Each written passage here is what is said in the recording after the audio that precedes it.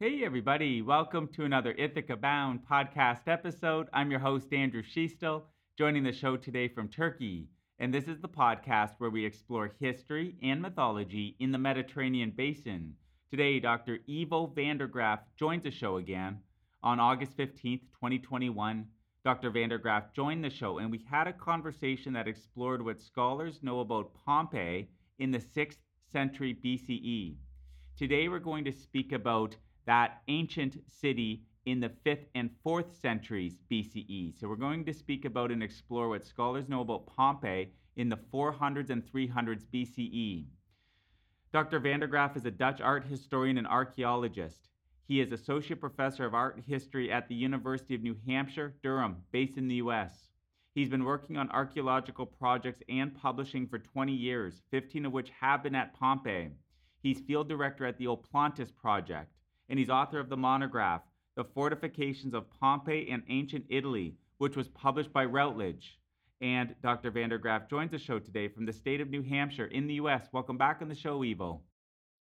Hi, good to see you, Andrew. Good to connect with you, as always, Evo.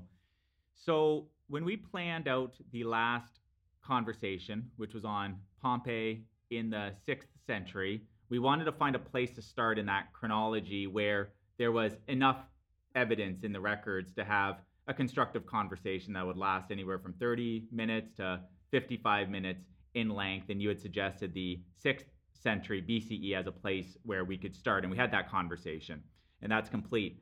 For this conversation, we agreed that we wanted to find a spot that made sense chronologically for the next conversation, which we're having right now. And you made the suggestion that in this conversation we cover 2 centuries, not one. So you made the suggestion that we cover the 5th and 4th centuries. Why did you make that suggestion?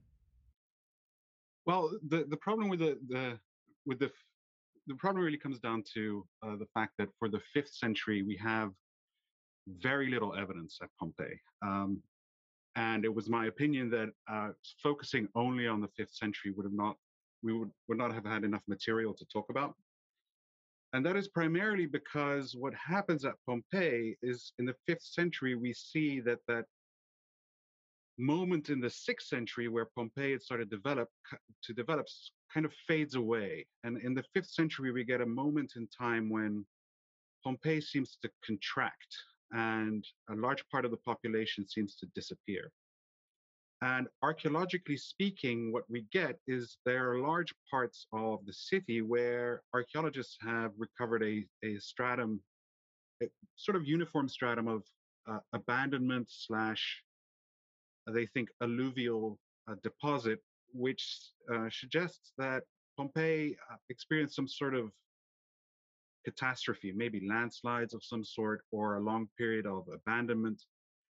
Not that the entire city was abandoned completely, but the large plateau itself in which Pompeii was developing seems to experience a large population loss. And for that reason, we don't have much in terms of development for the city to talk about. That's why I decided, or I suggested, that we focus on the fifth and the fourth century, because in the fourth century, we start to see Pompeii come back onto the scene and we start to see a new development of the city happening. Do scholars believe there was any habitation in the 5th century? I get the sense there's not much evidence for development. Do scholars believe there was absolutely no habitation either in the 5th century? No, it looks that there actually is some habitation, and the one of the theories then goes back to our previous conversation where we have that situation in the urban layout of the city where we have the sort of old core, the Altstadt we talked about, and then we have the Neustadt, which is sort of the entire plateau. And the Altstadt, if you remember, is that area in the southwestern corner of the city where we have sort of an irregular layout of the streets. One of the main theories here is that the urban area sort of contracts into the Altstadt. And here we're talking about a debate that has been going on among scholars for about 200 years. It looks like in that Altstadt, then we have some sort of very light occupation. There have been some excavations here. They found what looks like um, parts of houses, but these houses are very small. They seem to have some agriculture in the immediate area. Many parts of the city, as I said, seem abandoned. The sanctuaries see an abrupt end of frequentation. So places like the Temple of Apollo, there is around 475, all of a sudden an abandonment. We don't have any more evidence for votive deposits. So it looks like there is some sort of habitation still there, but it becomes very reduced. And one of the arguments then is that the Altstadt itself receives some sort of fortification, traces of which have been found. Whereas nowadays the house of the Pastumi along the Via dell'Abbondanza, where archaeologists seem to have found traces of a ditch, and which might be associated with a defensive fortification. The exact date of that is controversial, but what we have then is this regression, and it follows essentially right after the end of the 6th century, when a new fortification goes up around the city. Remember, there is that first fortification we talked about, the Papamonte fortification, which envelops the whole city. Then towards the end of the 6th century, the beginning of the 5th, we have a new fortification going up, which seems to follow the old circuit and has a Greek construction technique associated with it. It's known as the orthostat fortification because it's composed primarily of orthostats. Um, and right after the construction of that fortification, within a few decades, we get this regression event, which scholars associate with um, historical events. And the archaeology shows that the area around Pompeii also sees a heavy decline in the population, and the landscape itself seems to have fewer smaller settlements throughout. When does repopulation begin? It seems to be associated with the fact that Pompeii enters the Roman orbit, and that is right around. We have Livy tell us that during the Second Samnite War, a group of Roman allies lands near Pompeii, and this is perhaps the earliest we have evidence for Pompeii actually being in the historical record. And what happens is that group of raiders, if you want to put it that way, heads to the next town over. That is the town of Nocera, which is one of the bigger cities inland. They raid it. They bypass Pompeii, which suggests that either Pompeii is still very much non-existent, or that it has rebuilt its fortifications, and that they bypass the stronghold to head to Nocera. And then um, Livy tells us that the peasants in the area, as the troops are on their way back to the ships, are attack these troops, these raiders, and take part of their booty. And they sort of retreat back in disarray to their ships. But Pompeii here is specifically mentioned as being a port city for Nocera. And we know that then Pompeii enters the Roman orbit as a allied city right about that time. And it seems that it is around that time that we start to get a new emphasis on Pompeii. And this is towards the end of the 4th century. And it coincides in large part, once again, with the construction of a new fortification, one that is largely the basis for the one you see around the city today. So, by the end of the 4th century, scholars are confident that there was a repopulation process occurring at Pompeii. Yeah, and it's pretty dramatic in terms of how quickly that goes. So between the mid 5th century and mid 4th century, we have very little happening at Pompeii, as I said. And again, Part of this has to do, at least scholars have suggested, with the political developments at the time. So if we go back and look at uh, Strabo, who writes about Pompeii, he describes Pompeii, the people living at Pompeii, at first as the Oski, then the Tirreni, then the Pelasgi, and then the Samnites. Translated, the Oski he means the local population, the Tirreni means the Etruscans, the Pelasgi he associates with the Greeks, and then we get the Samnites. And the Samnites here then are the key.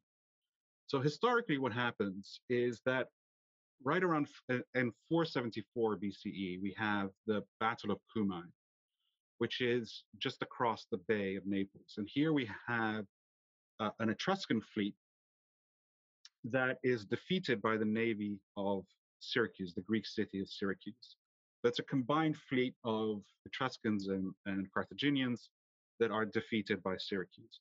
This essentially seems to put a stop to the Etruscan sphere of influence, which seems to be moving further south at the time. And it suggests then perhaps that the construction of that last fortification, that orthostat fortification, is related to this expansion of the Etruscans, or so it has been said. Right after this, what we get is that these Samnite tribes of from the mountains, so from the hinterland, come down from the mountains and enter the Campanian plain. And we know, for instance, from Diodorus Siculus, that places like Capua and Cumae, which are just north of Pompeii, on sort of just on the other side of the Bay of Naples, further inland, are conquered by the Samnites in this period. And it seems then that Pompeii is part of this conquest, where the Samnites essentially take over Pompeii, and this seems to coincide with this period of urban regression at Pompeii. Some people have also argued that orthostat fortification I talked about earlier is a reaction to the threat posed to the Samnites. Unfortunately, the dates there are a bit too fluid to nail that down precisely. But it seems then that you have this period of semi-abandonment, and then when Pompeii enters the Roman orbit, we see then this urban expansion happening once more. The sanctuaries are reactivated. The Doric temple, for instance, the one dedicated to Minerva, receives a new roof. There's a new fortification that goes up around the city. And perhaps more importantly, the city receives a new sort of grid layout, following by and large the street layout that was there before. But we get this expansion once more from that core of the Altstadt out into the plateau of the city. If the Samnites predominantly inhabited Pompeii at some point in this period, when do you believe that approximately began?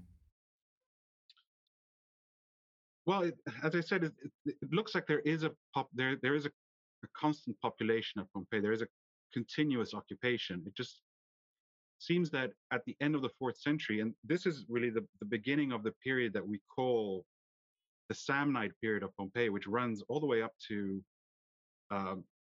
essentially 80 BCE, when Sulla finally conquers the city during the Social Wars and then installs a colony there, and the city becomes a Roman colony.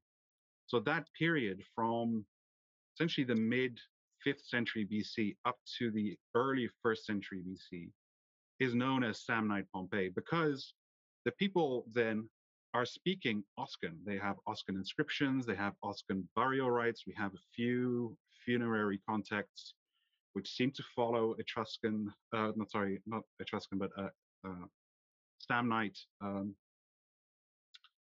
traditions, where we have burials where people are buried in sort of a stone-lined coffin of sorts, with some burial goods in terms of local pottery imitating Greek styles.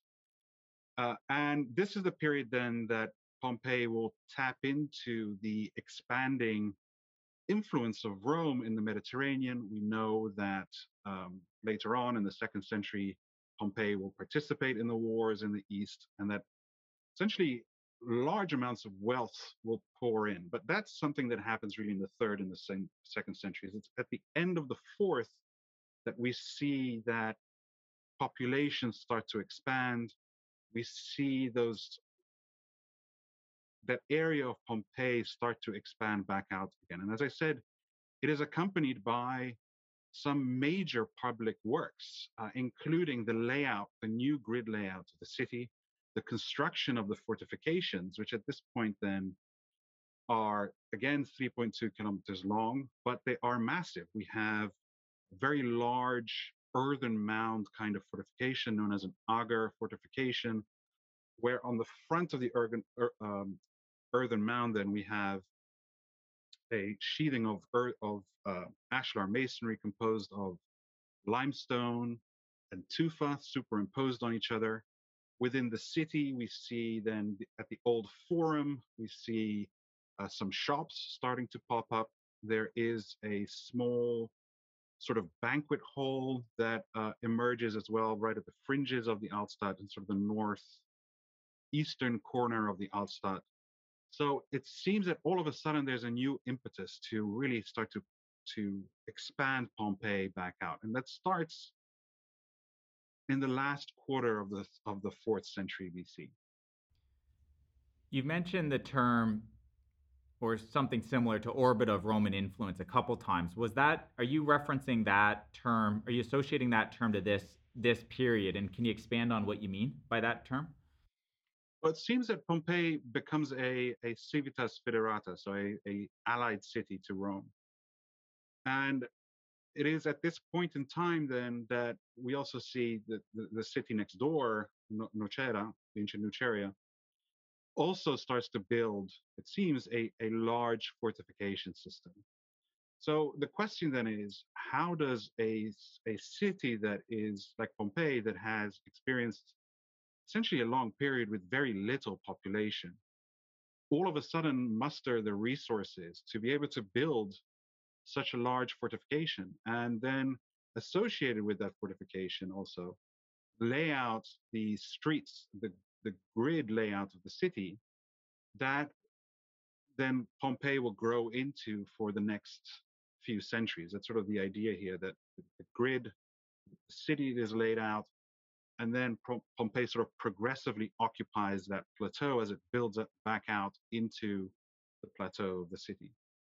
So the question then is where do those resources come from? How is how can a community like Pompeii afford that? And it seems then that the natural answer would be, well, having an ally like Rome, Rome might have it in its interests to build out or to protect or help Pompeii protect. Now, we don't have any real tangible evidence of this in any sort of form of writing or epigraphy. But what is interesting is if we look at the religious sanctuaries, and in particular, we see this revival of the sanctuaries. Remember, as I said, we have the abrupt end of the religious votive deposits at the Temple of Apollo. The same happens at the Temple of Athena, Minerva. Remember the one at at the edge of the dark of the triangular forum. And what happens then? So at the same time that we have the construction of this massive fortification wall and the layout of this orthogonal plan, which I should say seems to follow Roman rules of layout, sort of Roman survey rules. At the Temple of Athena, we get the revitalization of the cult as the building then receives a makeover. We have a new roof goes up, and the metopes that are carved in some for this temple, are sort of a carved area in ornamental part in a Doric order style temple, show images of a cult associated with Minerva. At this point, we're switching from Athena to Minerva because we're entering the Roman sphere of orbit, and Hercules, right? They are paired together in this new cult. And the idea then is, or we know that this cult becomes popular as Rome starts to expand further south. So it seems that this cult is associated with this Roman expansion towards the south. We know, for instance, that Poseidonia, Paestum Poseidonia, is conquered in 274 BCE, and a Roman colony is installed there. That's the city that's next in line down from Pompeii to the south. And this cult then makes an appearance along so at Pompeii, then we know it appears at Stabiae, which is just across the bay to the south from Pompeii. There's another sanctuary that appears with the same cult. There's another one at the very tip of the Sorrento Peninsula. And then this cult also appears at Paestum. And it seems then that this cult is associated with the Roman expansion. Now, some scholars like to see it as being a last sort of gasp of a league of Samnite cities at this point, against Roman expansion, and this cult is associated with that. Some people like to see it as a clearly Roman introduction, associated with this Roman uh, movement south. And we know also that many of these sanctuaries are closely interrelated because some of the molds that were used for the terracotta decorations at the new sanctuary at Pompeii, the redeveloped sanctuary at Pompeii, were used also for other sanctuaries. For instance, the one at Stabia across the bay. So it looks like it's a coordinated introduction of this cult, which then poses all sorts of interesting questions as to how religion is used to justify expansion. If someone was looking down at Pompeii in the last part, the later part of the fourth century, where it sounds like a lot of the development you're describing occurred, and if time was moving really fast,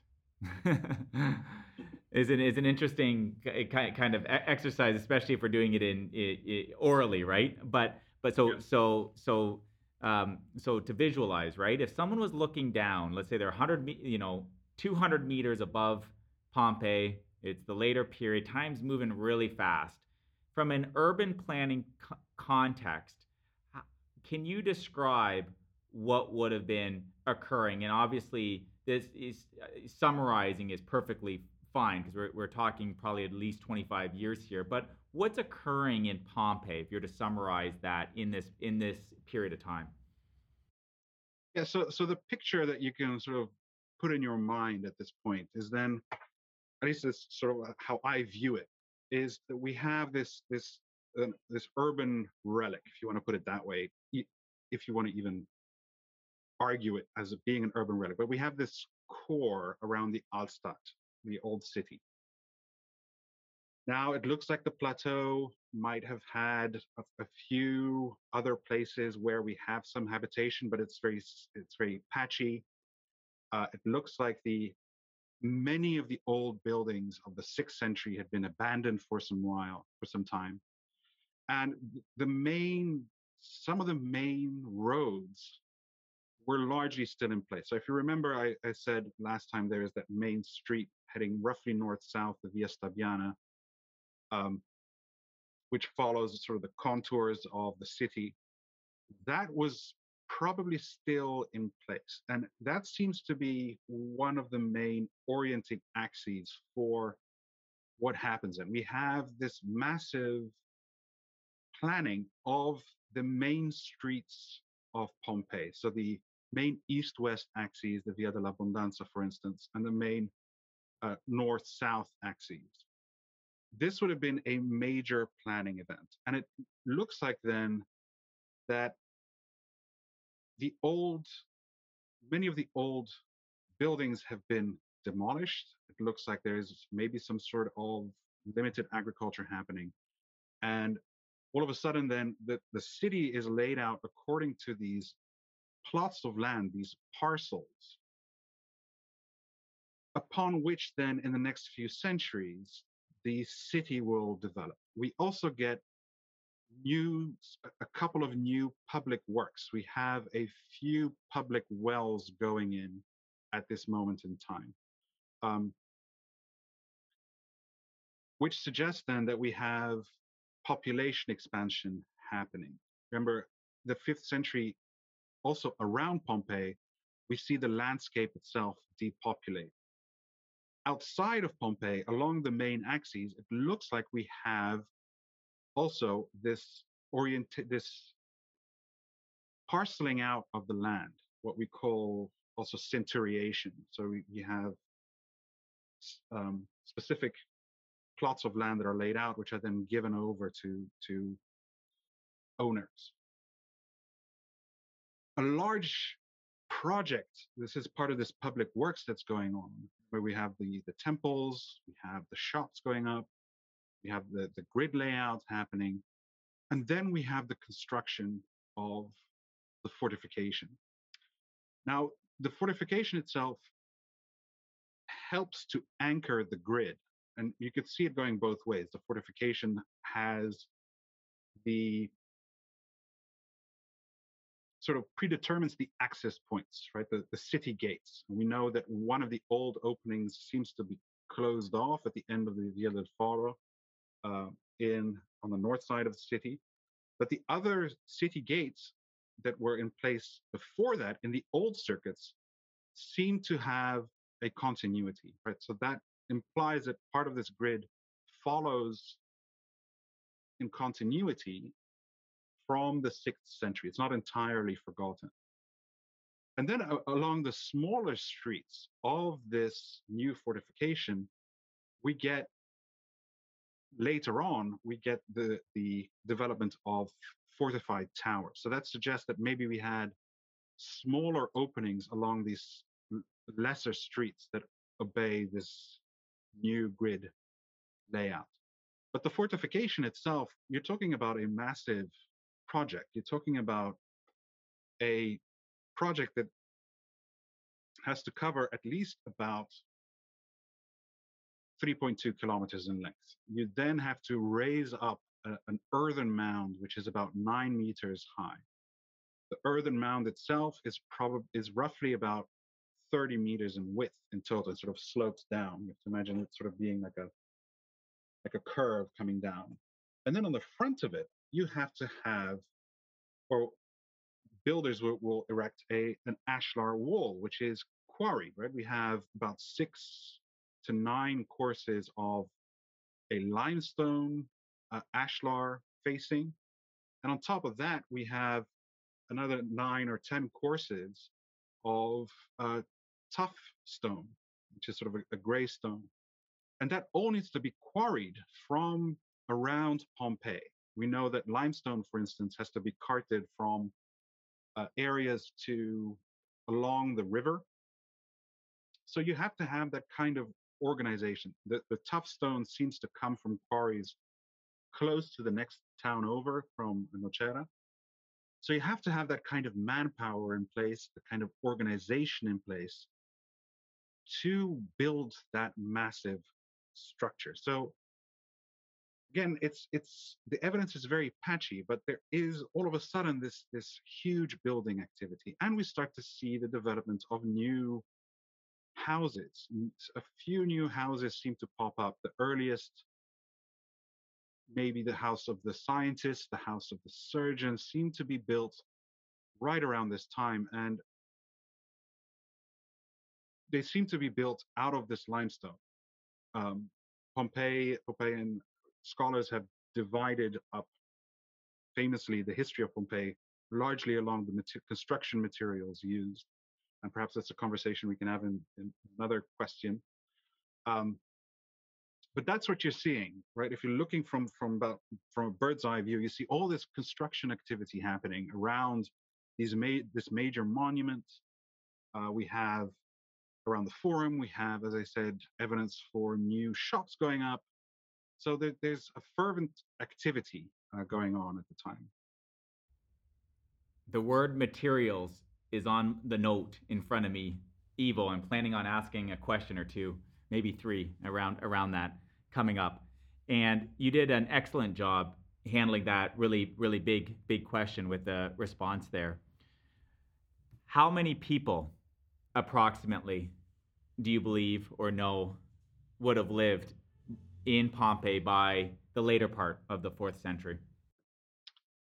That is a very interesting question, and I don't think we can have a definitive answer for that. The archaeology, we just don't know enough of this period.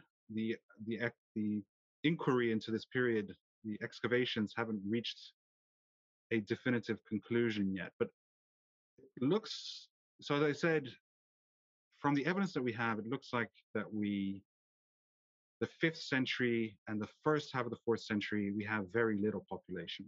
And then in the end of the fourth century, we have this expansion happening. And the this Regio 6, which is the region just north of the Forum, that's where we see some activity happening in terms of the construction of houses. We also have, as I said, a archaeologists have recovered what seems to be a banquet hall. So that suggests that there is an elite in the city, and that banquet hall seems to be a public banquet hall where dignitaries from elsewhere or from around the surrounding territory would have been invited to eat. We also have then those shops popping up at the Forum, which point to renewed economic activity.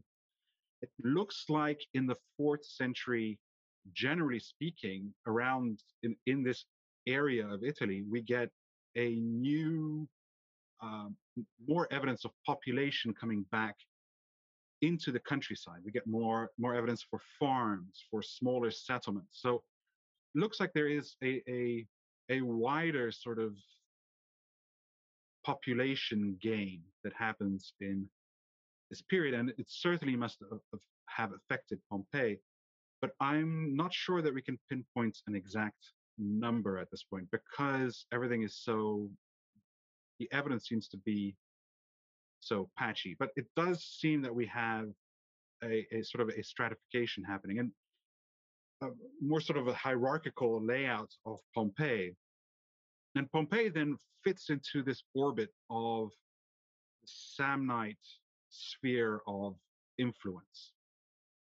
So also in this period, then we previously in the fifth century we have what's known as the typical Samnite uh, settlement pattern, which is very patchy. There are few people in the landscape. Pompeii is not very inhabited. And then it looks like in the fourth century, you also get a group of cities known as the Nucerian League, where we have a series of cities under, we have Nocera, probably Pompeii, we have Stabia, we have probably Sorrento as well, ancient Sorrento, which are in this umbrella, this group of cities that are loosely federated. They have a magistrate known as a medix tuticus, who's the head magistrate, and they seem to form kind of this group, a political group. And Pompeii seems to be part of that. So, and that political group then seems to be part of this population expansion. But again, for Pompeii and also for these other cities, it's very difficult to pinpoint exact numbers at this point. You'll probably prefer me not asking this question, Evo, but if you were a betting person, would you guess the population was in the tens of thousands, hundreds of thousands, or more? Uh, Probably less. We'd probably be looking at 1,000, 2,000, probably less than 5,000 for sure. I mean, Pompeii, the estimates, even at the time of the eruption in 79, are very controversial. There are very different ways of approaching it.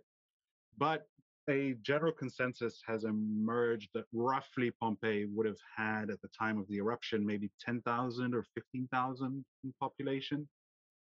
So if we're looking at Pompeii at the end of the fourth century, and all of this work is starting to happen, and the city is starting to redevelop, we must be looking at at a population that is significantly less than that.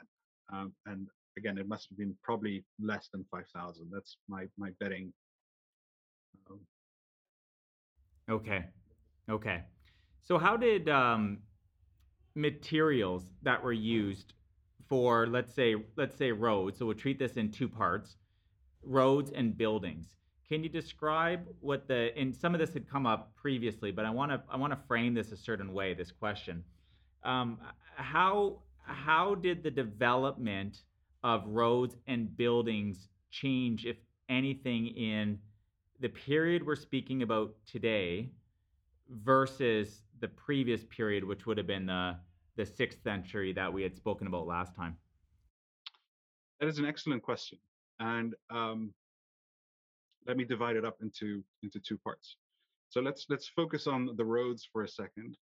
The evidence for the roads suggests that those that are going in at this moment in time are made out of beaten earth, or a beaten earth mixed with uh, pebbles, that sort of thing. So very kind of rough pavement, not the kind of flagstones that you see nowadays, which seem to be later when they are built. The archaeological evidence that suggests then that the roads at this moment in time are made roughly out of beaten earth, which is very typical. And if done correctly, they are very sturdy. And in that sense, I don't think that that technique changes much from the sixth century. But what we have in terms of construction then, if you remember in the sixth century, a lot of the construction that was going on was uh, foundation walls made out of this very friable, tough stone known as papamonte. And then on top of that, the walls would have been built up with either mud brick or beaten earth or combination thereof, or wattle and daub techniques, stuff that doesn't survive in the archaeological record. That changes in the fourth century, and we see the introduction of large scale introduction of ashlar masonry, and with that I mean a stone masonry made out of regular sized blocks. And in fact, if you take even a peek at the fortification wall nowadays, you'll see that the facade of it, as I said, is made out of these stone blocks. The lower course is in limestone or local travertine, and the upper course is made out of tough stone. This is a dramatic shift. That doesn't mean that the old ways of the sixth century entirely disappear. In fact, we know that there are a few foundation walls that have been found for the fifth century and also for later, where that technique was still used. It's cheap. Stone construction is a lot more expensive to do.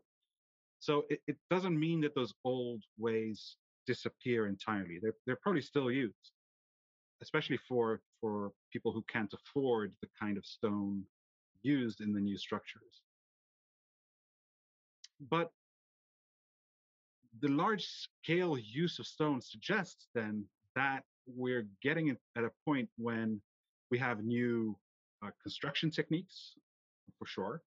We have better tools, we have better organization, we have um, people who can afford this kind of construction, which is the important part here. You can build a house with the facade made out of limestone or travertine blocks. And travertine is a locally sourced material which is abundant in the uh, valley of the River Sarno because it precipitates from the volcanic waters that are in the springs, the hot springs that are in the mountains, the Apennine Mountains, and it comes down the river valley and it precipitates in these large banks. It forms rather quickly, and that can be quarried. It's relatively soft, but you can quarry it into sort of rough shapes, like a rough block of sorts. But it doesn't lend itself to carving in the way that say marble does, where you can. It's kind of rough, so it's difficult to carve statues or things like that from it. But it lends itself very well to building. And we see then that and this is what in the past scholars used to say was the limestone period at Pompeii. And I should make the disambiguation here. It's not really limestone, it's travertine that we're talking about, which is slightly different from limestone, but it's in the same sort of family. And then scholars used to say that following the limestone period, then all of a sudden we get the introduction of this other construction material known as tuff or tufa, which was quarried. Again, the quarries have not been entirely found, but could be quarried on the plateau of Pompeii itself. Or it was quarried, we think, from a place like Nocera, which is just down the road from Pompeii, or from the Sorrento Peninsula and then shipped in by ship up to through the river at Pompeii. Now, that distinction between periods associated with these materials seems to be a little bit blurry than that. And in fact, I argue that the construction of the fortification was such that it employed both materials. Tuff stone itself seems to be a little bit more of a prestige material, and it seems to be employed more heavily a little bit further down the line. But it's a prestige material because we find it then also on the facades of later houses, and this we're entering the 3rd and the 2nd century, so I won't dwell on it too much. But it's used as a display material, right? It can be carved. You can carve columns out of it, column drums. You can carve lintels, moldings, column capitals out of it. You can carve the lining of the impluvia, for instance, where the water is collected in Pompeian houses. And it's used very judiciously by the owners. But again, it seems then, logically speaking, that the use of stone is associated with the people in the monument, with the people who can afford it, and it's used also in the monuments. So, for instance, the temple to Minerva, Dark Temple, is built out of this travertine. But it's used as a durable substitute. And because you need to quarry it, you need the workmen, you need the organization to dress the stone, to quarry it, bring it on site, dress it, put it into place, and so forth. That it is more of a prestige material than, say, building the old way, which is the foundation with the mud brick on top. But as I said, it doesn't mean that the old ways disappear. It seems that these construction techniques live together. Before we wrap up the conversation today, Ivo, is there something that we haven't touched on that you want to make sure gets in this episode today? Or is there something that we did touch on that you want to emphasize before we wrap up? Um, I think we covered most of the bases at this point. We covered the orthogonal layout of the city. We covered the new buildings going up. We covered the development of domestic spaces. One thing I might want to add is about the grid layout of the city. There has been some talk about its orientation and the importance of its orientation. One group or one set of scholars, largely led by Stefano De Caro, who's one of sort of laid out um, in large part how this grid was laid out, seems to suggest that this grid follows some points in the landscape, and one of them then is being the Via di Nola on the north side of the city, which seems to be aligned with, or he suggests, with a sanctuary uh, in the Apennine Mountains. This sanctuary seems to be then the origin or the source of the Sarno River, and seems to be then connected also with a Samnite goddess, the goddess Mephitis. That goddess seems to find, and this is one of the sanctuaries I should have talked about earlier on, seems to find a place in Pompeii as well. So the later site of the Temple of Venus, which seems to be built under or just after the colonization of Pompeii. This is a little bit controversial, but um, under Sulla, that site seems to be the area where we have a new cult to this goddess Nephitis. It seems that